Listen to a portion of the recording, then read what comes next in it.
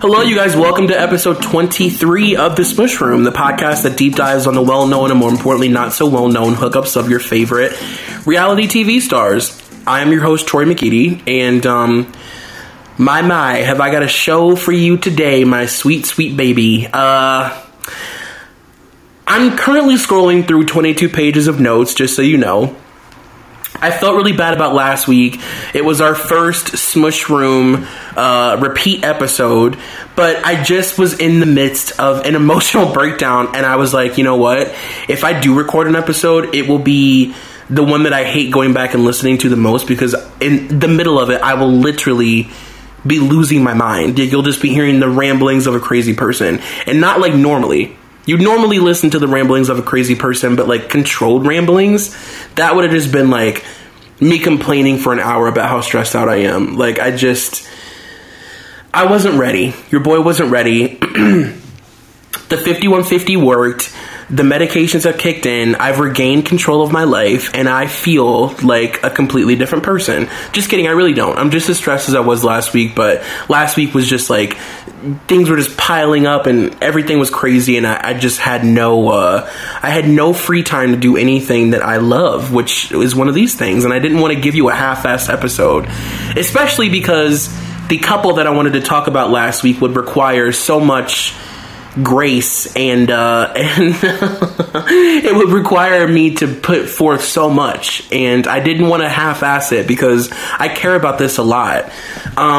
You guys, I'm currently scrolling through 22 pages of notes about Roseanne Barr and Tom Arnold. Can we talk? I don't even have words. I can't even tell you how excited I am. I've been rewatching Roseanne recently. I always watch Roseanne, but just recently I went back and I was like, I'm going to start from like episode 1, season 1, and work myself through and just see how far I can go. Because at a certain point, I pretend that Roseanne doesn't exist. Like, the last season to me is something that I've probably seen the whole way through maybe 3 times in my entire life. And that could actually be stretching it. I just pretend it never happened. You know, I just pretend that it never happened. To me, they never won the lottery. Dan didn't die. The writing didn't become completely abysmal. You know, Jackie didn't become a fucking lunatic. Like, none of those things happened. Roseanne just stays, for me, in a perfect little, like, cocoon of 1980s and early 90s, just perfection. And nothing will ever shake that for me. But neither here nor there. I've been watching Roseanne, and, you know, I was watching her interactions with Tom from the very beginning to now, and, well, you know, the later seasons where he's gone. And I just found it so interesting, and I was just like, God, why have I not decided to talk about these two as a couple? Like, one of the most prolific, you know, exciting, polarizing couples of the 90s. I mean, literally, like, invented tabloid culture almost. Like, these were Tom Arnold and Roseanne Barr were like, you couldn't write what was happening to them at that time, and it really got me thinking. And so I decided last week, you know, I really wanted to put a lot into this episode, and I really wanted to like deliver for you, and, you know, I want you to like me. So I decided to put it off, and I was like, you know what, I need like an extra week to really put forth the effort in this episode that it deserves. So here it is. I hope you guys are excited. I texted Nicole and told her that I was nervous that you guys wouldn't care about Tom Arnold and Roseanne Barr, and she told me that people would definitely care. I hope that you do. To me, this is like so exciting and so interesting and so fascinating. You know, it's not as glamorous as Lindsay Lohan and Talon Torero, but, you know, it is what it is. It's Roseanne. And also, by the way, I'd like to just point out at the very beginning of this episode, before we go any deeper, we're 4 minutes and 22 seconds in, I am not going to be talking about Roseanne, the Trump supporter. It's not happening. I did 22 pages of notes, and I went as deep as I'm willing to go. I am not going to be talking about gun-toting, cigar-smoking, Trump-supporting Roseanne Barr. It ain't happening. Like, this episode ends at their divorce, and it ends with information about Tom and Roseanne, and it's not something that I even... Which, you know what? I think the reason will be more clear after we talk, you and I, because you'll have a better understanding of where I am emotionally with Roseanne. Roseanne is somebody that does mean a lot to me. She, at this point, with her Trump supporting bullshit, it kind of feels like when you sit across the dinner table from somebody in your family who is a Trump supporter and you don't really know how to exist with them in the way that you did before, but you still care about them because they're your family. That's how Roseanne feels for me. It's like, I don't want to cut her out of my life. She means everything to me. She helped raise me. And truthfully, she really did help me become the person I am today. But at the same time, there's a part of me that now has to disconnect. And I have to disengage and not allow myself to get hurt by her because she's cray, man. Like, she's fucking nuts, and it is what it is. I love her. I'll always love her, and I'll always love what she brought to my life and to our country and to this world and to pop culture and to tabloid culture and to media. What she's done for women is, there's no way to even put it into words. What Roseanne Barr has done for women in this country is beyond the scope of being able to say it in a sentence. But she's still a crazy fucking Trump supporter in 2017. And it breaks a lot of people's hearts. You know what I mean? It makes us really sad because it's so off-brand for the Roseanne that we grew up with and what she stood for so long. To be in support of this, like, egotistical, like, just fucking maniac. Like, it's everything that Roseanne was against for her entire career. But, neither here nor there. Like I said, I'm not going to, like, tackle that. I don't know about you, but, like, I definitely can use an hour of my day to just, like, remove myself from, like, the Trump world that we live in right now. And, I hope that this is that for you. I hope that, this doesn't trigger you or make you feel weird about Roseanne, because that's not the intention. I just want to discuss all the great things that Roseanne did in the past. And, so I guess we're 7 minutes in. I'm already rambling. I have 22 pages of fucking notes to get through. Like, let's just get through it. Let's do it. Okay. So Roseanne Barr and Tom Arnold began dating in December of 1988. They married on January 20th of 1990, 4 days after Roseanne's previous divorce was finalized, and they divorced officially on December 4th of 1994. Tom and Roseanne's relationship was, like I said, it was what 90s tabloid dreams were made of. It was, at one point, they were the most polarizing, volatile, messy, white trash, but almost in this weird way, genius couples of the 90s. I mean, like, their power over this country at a certain point, Roseanne's power over this country at a certain time in her life is, it's unbelievable. It really is unbelievable. And I think it goes without saying that TV would be very shitty right now if it weren't for Roseanne. She really had a huge impact on changing the format of television and allowing sitcoms to be a little bit more real, tackle more intense issues. Like, she was doing some real shit, and she wasn't trying to do it in a sugar-coated way that, like Full House and all those other shows were doing. Even The Cosby Show. She wasn't perfect, and that was what we loved about Roseanne. She represented an entire group of people in this country who had never been represented before, but really made this country what it is. Middle American people who are overweight and work jobs that are hard. We'll get into it. I'm going to talk about Roseanne. I don't want to, what's that saying about the cow? You guys will fucking get the milk or whatever. If I give you the cow, you won't need to buy the milk or whatever. So though it was a wave that she rode for the better half of a decade, I do think it played a big part in her sort of like not being given the opportunity to work in network television again. The fact that Roseanne was so hated and they were so polarizing and there was so much drama and so much crazy shit that followed them for so long. I do think in the end it did backfire, even though, obviously it was her brand for a long time. I think it totally fucked up the rest of her life. How polarizing she was during this time, specifically with Tom Arnold. Roseanne had the second biggest alimony payout in celebrity divorce history from a woman, second to Guy Ritchie and Madonna. And I'm going to hold out on the exact number as ransom to keep you here to the end of the episode, because like I just said, as I so elegantly put that saying, if I give you guys the cow or whatever, you're not going to like want milk. So, and Roseanne has also cited domestic violence and mental abuse as a catalyst for the divorce. We will get into that later. She talks a lot about, Tom abusing her and being physically abusive, mentally abusive, manipulative, cheating. Tom has been pretty open about the fact that Roseanne's mental health played way more of a role in their divorce than anything that he did. Which Roseanne has never been shy about her mental issues and her issues with mental health. She's openly diagnosed with multiple personality disorder and bipolar, which is, again, something that we will get into a little bit later.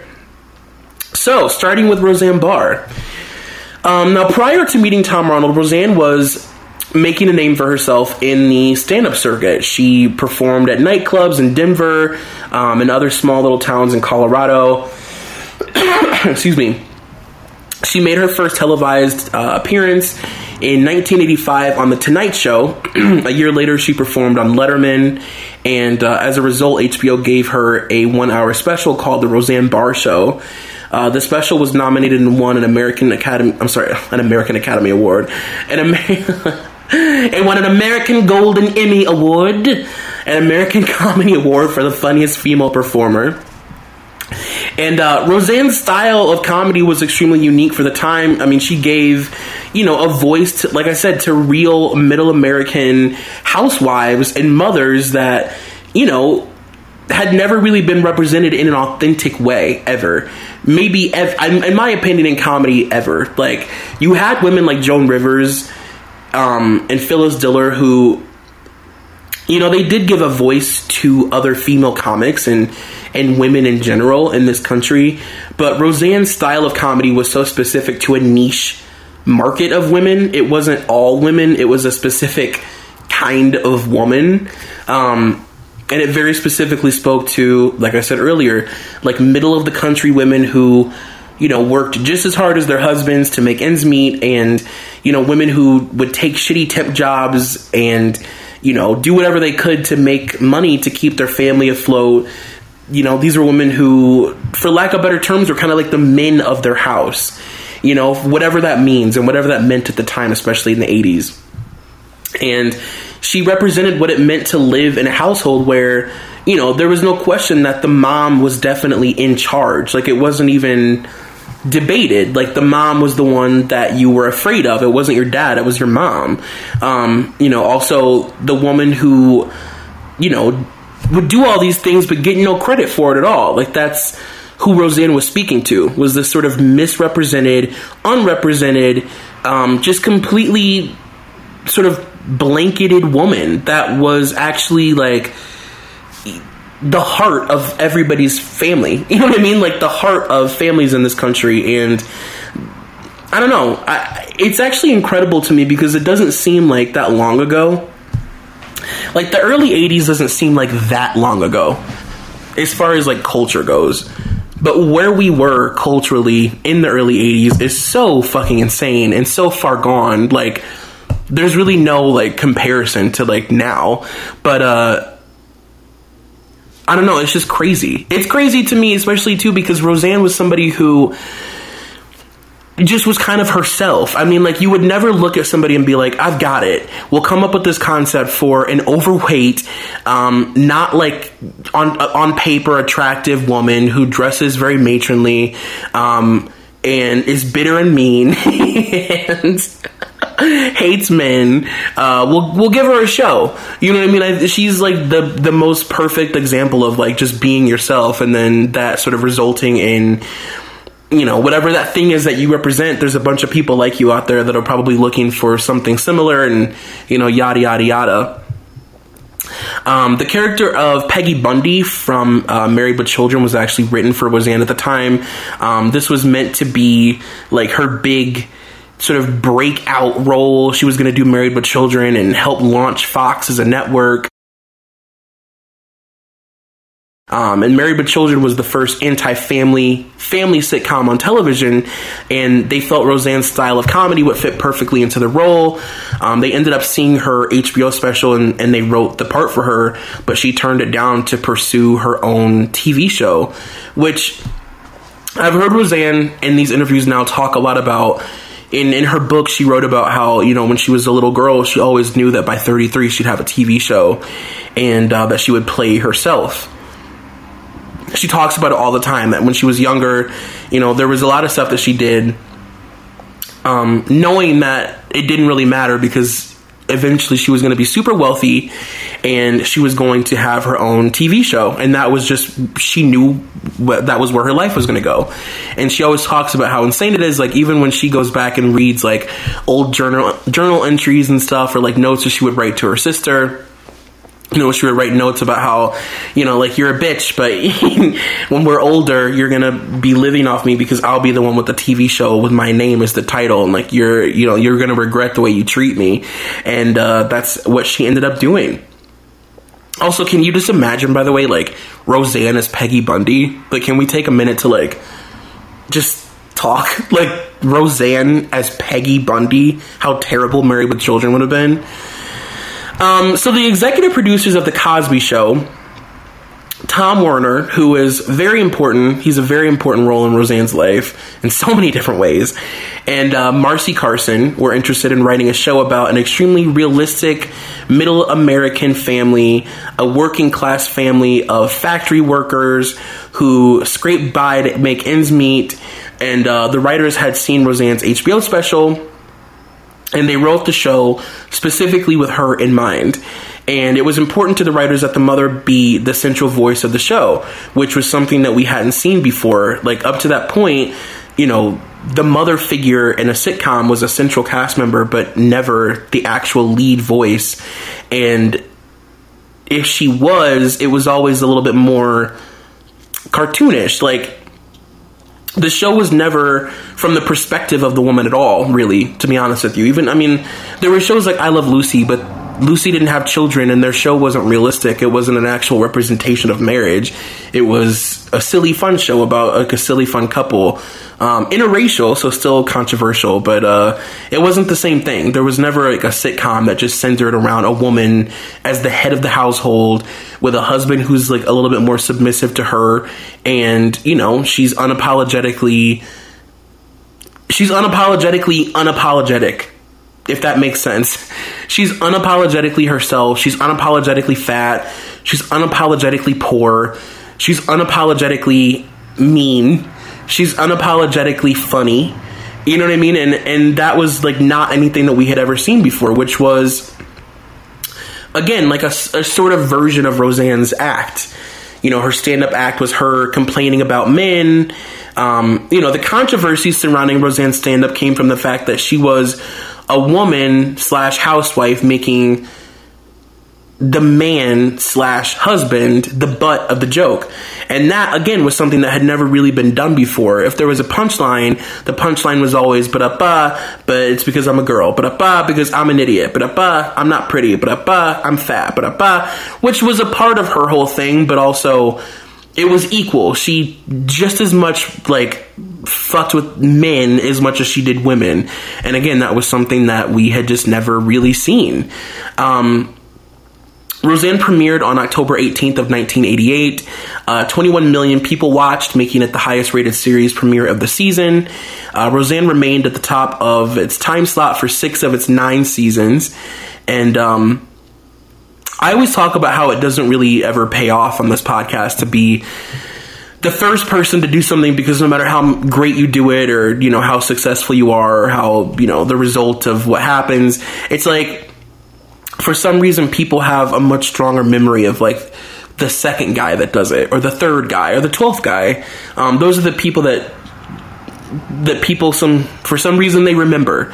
And the first person to do something, no matter how prolific and iconic and how big it is, it feels like somehow gets pushed aside. Like when a certain amount of time passes, it's like it just didn't happen. It becomes like a relic. Now, like I said earlier, Roseanne obviously fell off towards the end. The finale is without a doubt the worst ending, in my opinion, in television history. Like, offensively bad for a show that meant so much to people. Like, a literal slap in the face to me. Terrible, horrible season finale, or series finale. But the first few seasons of that show were able, in my opinion, to do something that had never been done before, and again, in my opinion, has never really been done again. I think, other shows have tried to accomplish it, but they've never been able to do it and really capture the essence of a real family the way Roseanne was the first few seasons. It just never felt as real. And it was the truest depiction of a family TV had ever seen, for better or for worse, for good or for bad. Like, their house was a mess. They didn't have a lot of money. The parents were overweight. They could barely afford to make ends meet. But that was just very real. Like, it wasn't perfect, and that's what an American family was and always has been and is and always will be. And also, can we talk about Aunt Jackie for a second? The actual heart of the fucking show. One of the greatest television characters, I think, of all time. And honestly, like, Laurie Metcalf's portrayal of what it meant to be, all of their portrayals of what it meant to be family members, to be children, to be moms, to be dads, like, it felt very, very visceral and very real, and it felt like something that you could just completely get lost in. But Laurie Metcalf's performance and portrayal of what it meant to be an aunt, to be Aunt Jackie, was so spot on, because it's hard to describe the relationship that you have with, like, your aunt. You know what I mean? It's hard to describe what an aunt means to a family and, like, what she represents. But, like, Laurie Metcalf, just, like, her portrayal of that was just so perfect, and she perfectly played what it was to be somebody's favorite aunt. You know what I mean? That feeling of, like, she's kind of like my mom, but not, because she's cooler, and I can tell her anything, but I'm still kind of scared of her. I don't want to disappoint her. She's cool. She's down to earth. She's funny. You know what I mean? Like, she was the best. And one of my favorite things about Roseanne in general, about the entire show, especially in the older seasons, are those very sort of, like, tiny, sometimes never even mentioned nuances that make the show feel that much more real. Like, for example, I'm just gonna, like, let's just get into Roseanne, can we? Because I'm all jazzed up now. For example, the fact that, like, okay, so Roseanne and Jackie's relationship reflects so much, in my opinion, on, now this is all my opinion, this isn't, like, fact, but it just reflects so much on, in the way that Darlene and Becky sort of interact with each other. And, especially when the girls are super young, they're always sort of having boiled down versions of what boiled down fights of what Jackie and Roseanne are fighting about. Like, the Roseanne and Jackie version is always a little bit more complicated, but then Darlene and Becky will be having, like, a similar argument that's as simple as, like, I want to kiss a boy and I don't know how to, kind of thing. You know what I mean? It's like the trivial version, but the relationships are so similar, and it's just so perfectly written because it's not in your face. It's something that you'd have to, like, notice and watch over time, especially when you watch the whole show a million times and go back and watch it. Like, I can't even tell you how many times I've watched the first, like, 6 seasons of Roseanne. Truthfully, I couldn't. I don't even want to know. It's one of those things that I just don't want to know the number, but it's a lot. And it just adds, I mean, the more you go back and watch it, it just adds, like, the layers and layers of sort of builds of, like, how intense the relationships are. Also, the fact that, Roseanne is so clearly, like, the ruler of the house, obviously. And, she definitely is the one that, like, wears the pants. She's the one that's in charge. She's, the one that everybody answers to. She's the one that the kids are afraid of. Dan is afraid of Roseanne when it comes down to it. But she's also completely dependent on Jackie emotionally. And it's obvious that Jackie, like, knows that, and she's also she also kind of likes it because, it gives her a reason to feel like she has like a purpose. She doesn't have children. She doesn't have a husband for a long time. She's, forever single, but also forever never single because she's in terrible relationships for the majority of the season or the series. And, you can tell that she sort of likes Roseanne needing her. And the counter argument to that being the fact that, Roseanne essentially runs Jackie's entire life, and from what she wears to who she dates to where she works, what she does with her free time, and it drives Jackie crazy. But she also again kind of craves that unconditional love that Roseanne gives her, because she doesn't get it from anybody. She doesn't have anybody, and their mother is a nightmare. So, and Roseanne knows that, and she knows that she's kind of Jackie's mom. And those are things that you just can't, those are the kind of nuances that you look at your family and think like, God, like it would be so hard to explain this to somebody. They would never get it. Nobody would ever understand that my Aunt Jackie is like a forever mess. And, she's totally codependent on my mom, but my mom is also a mess too. And my Aunt Jackie knows it. And she's just, so, she's strong enough of a person to not have to throw it in her face all the time, even though my mom does it to her. It's like this, it's very, very, very nuanced and like perfectly written and subtle, but also right there for you to pick up to see, because I could go on for days. The fact that Roseanne and Dan have, such a specific and unique relationship with both of their children. I think Roseanne sees a little bit of herself in both of them, but especially I think in Darlene. It's obvious that Roseanne and Darlene have a similar, way of dealing with life through sarcasm and, sort of bouncing everything off of them so that it doesn't hurt them. And even though it's never fully mentioned, it's always obvious that, a mom has a favorite kid. Like, if there's more than one kid, parents have a favorite. It just is what it is. And it's usually the one that is the most similar to them, like it's no secret. And, Darlene is so clearly Roseanne's, I think, favorite child and was probably the most like Roseanne when she was younger. Dan is close to Darlene up until the point that he can't relate to her on tomboy things anymore. The things that she used to love as a child. And then once she, gets rid of her basketball and she starts wearing black and she, stops watching the game, it's like they no longer have a relationship. And like that also is so fucking relatable. And it's something that happens slowly on the show and is addressed after so long, but like you're watching it happen like you would a real family. Also the fact that, Becky is obviously the more feminine of the two sisters, therefore Dan feels like he needs to like protect her more. So, Darlene can do something and it's no big deal because it's Darlene and she's tough and she can handle herself and she used to be a tomboy. But if Becky does something, it's like the end of the world because she's the damsel. She's the one that's going to be tied up on a railroad track somewhere that Dan has to come protect her, and it's, again, I was going to say it's something that can't be written, but it actually was written, and that's what's so fucking crazy about Roseanne. And the last thing I'll say about the show is Roseanne's jobs is something that really relates to me.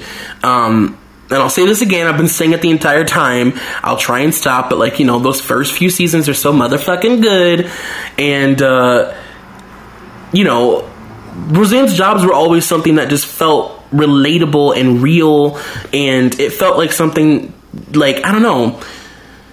It felt like something that you almost needed to like snap. Like when I was younger, I used to watch Roseanne and like look around the room and be like, is this real? Like I'd be like, I know that this is on TV, but like, is this a fucking real family? Like, are Roseanne and Dan really married? Are those her kids? I don't get it. And I never had those feelings with another show. I never watched other sitcoms and wondered like if they were actually real. But with Roseanne, I did all the fucking time. I constantly wondered as a kid, like, is this real? Because it just felt so relatable, especially Roseanne's jobs. Whether it was, the factory, the diner, the hair salon, the chicken restaurant, like, it didn't matter. It always just felt very real. It felt relatable to the lives of people who grew up watching their parents, wake up super early to go spend the majority of their day at a place that clearly they hated being at, and it was something that as a child you don't really fully understand, but the only thing you know is that they're doing it to take care of you, which even that you still kind of don't get. That there's like a money exchange, so you're an ungrateful little twat because you don't really get it. And watching how ungrateful the kids are to Roseanne, that she'll go and work at a chicken restaurant, a fast food place at like a KFC, and have a teenage boss that is terrible to her, and then she comes home and they treat her like shit and asks what's for dinner. It's it helps you reflect. It's like, good God, like, this is every kid in America that didn't grow up wealthy. This is like this is what it looks like. I'm gonna stop. I could easily go on for another hour and a half about the nuances in Roseanne and the characters and their relationships and what they meant to me and blah blah blah. I'm gonna stop because we have a whole 57 more pages to get through of notes that I took, and I don't want to I don't want to spend 4 hours sitting here talking about how much I love Aunt Jackie, which I could. I swear to God I could. Now, there was success of the show along with Seinfeld, actually, which later kind of became Roseanne's syndication nemesis, became the reason that networks started to give comedians television shows. So, shows like Home Improvement, who some of the people from Roseanne went and worked on. Everybody Loves Raymond, Ellen, Grace Under Fire. Those were all sort of direct reflections of the fact that Roseanne was very... I think somebody's dying outside. Sorry. Not editing that out. It's very real. We're raw here. I'm just like Roseanne. I don't edit out when an ambulance goes by because it's real and it's raw and it's nuanced, and you can relate to the feeling of an ambulance going by your window and scaring the shit out of you and annoying you because the sound is so loud, and then you feel bad that you're annoyed because somebody could be dying inside it. Sorry, I had to take a sip of my ice water. So during the first season, Roseanne had this very famously tumultuous relationship with the co-creator of the show, Matt Williams. It was extremely combative, and it made headlines. I mean, they were pretty open about the fact that they hated each other. Roseanne would do interviews all the time telling people how much she hated Matt. Like, it wasn't, let's just say it was no secret. Let's see, I have a quote here actually from Matt when this was sort of the catalyst for what really started to really make them hate each other. It says, Roseanne was apparently outraged when she saw the first episode of the first season and it read Matt's name as the creator of the series. Roseanne gave a quote to Entertainment Weekly saying, "We built the show around my actual life and my kids. The domestic goddess thing was mine. The whole thing was mine." And then he later went on saying, I can't believe that she doesn't understand that this is something that I don't have control over. And, the network does all that stuff. It has nothing to do with me. They have final say. I can't choose to take somebody's name out of the show as the creator. I am the creator of the show. I came to her with the idea. Obviously she's the lead and blah, blah, blah. Which, as a side note, you really have to take into account the fact that, and this is also something that I think is very, very apparent when you watch the first few seasons of the show compared to the very last few. Roseanne had never acted, and Roseanne had never she'd never been on film. I mean, she had been on stage doing stand-up, but she had never been in a film. She'd never done anything. So for somebody that green to have that level of success and have, an entire show to be basically plucked from a stage at a time when that was something that nobody really did, and to be like, okay, so you're funny, you have an interesting life, do you want to make an entire series based on your life, and you'll act in it even though you've never acted, and you'll write it even though you've never written anything except for your own stand-up, and that's insane.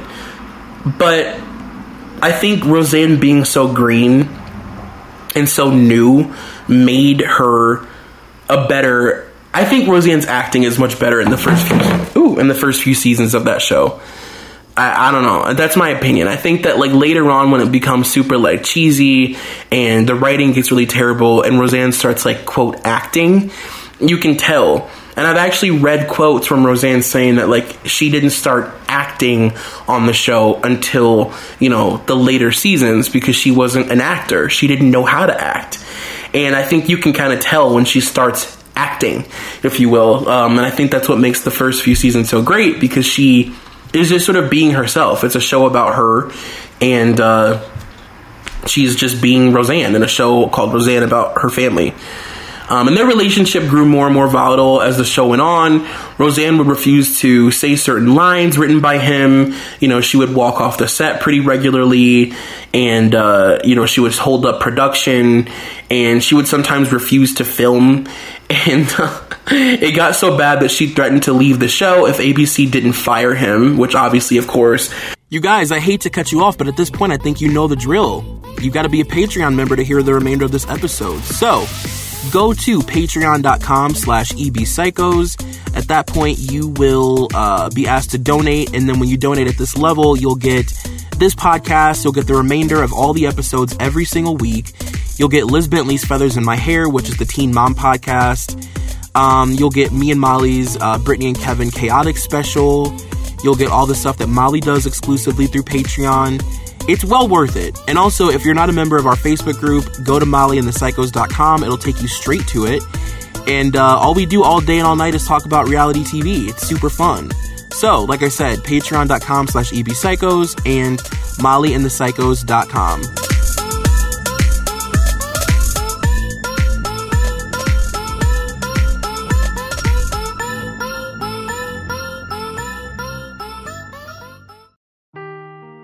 Seeking the truth never gets old. Introducing June's Journey, the free-to-play mobile game that will immerse you in a thrilling murder mystery.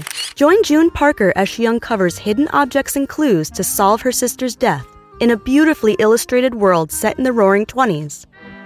With new chapters added every week, the excitement never ends. Download June's Journey now on your Android or iOS device, or play on PC through Facebook Games.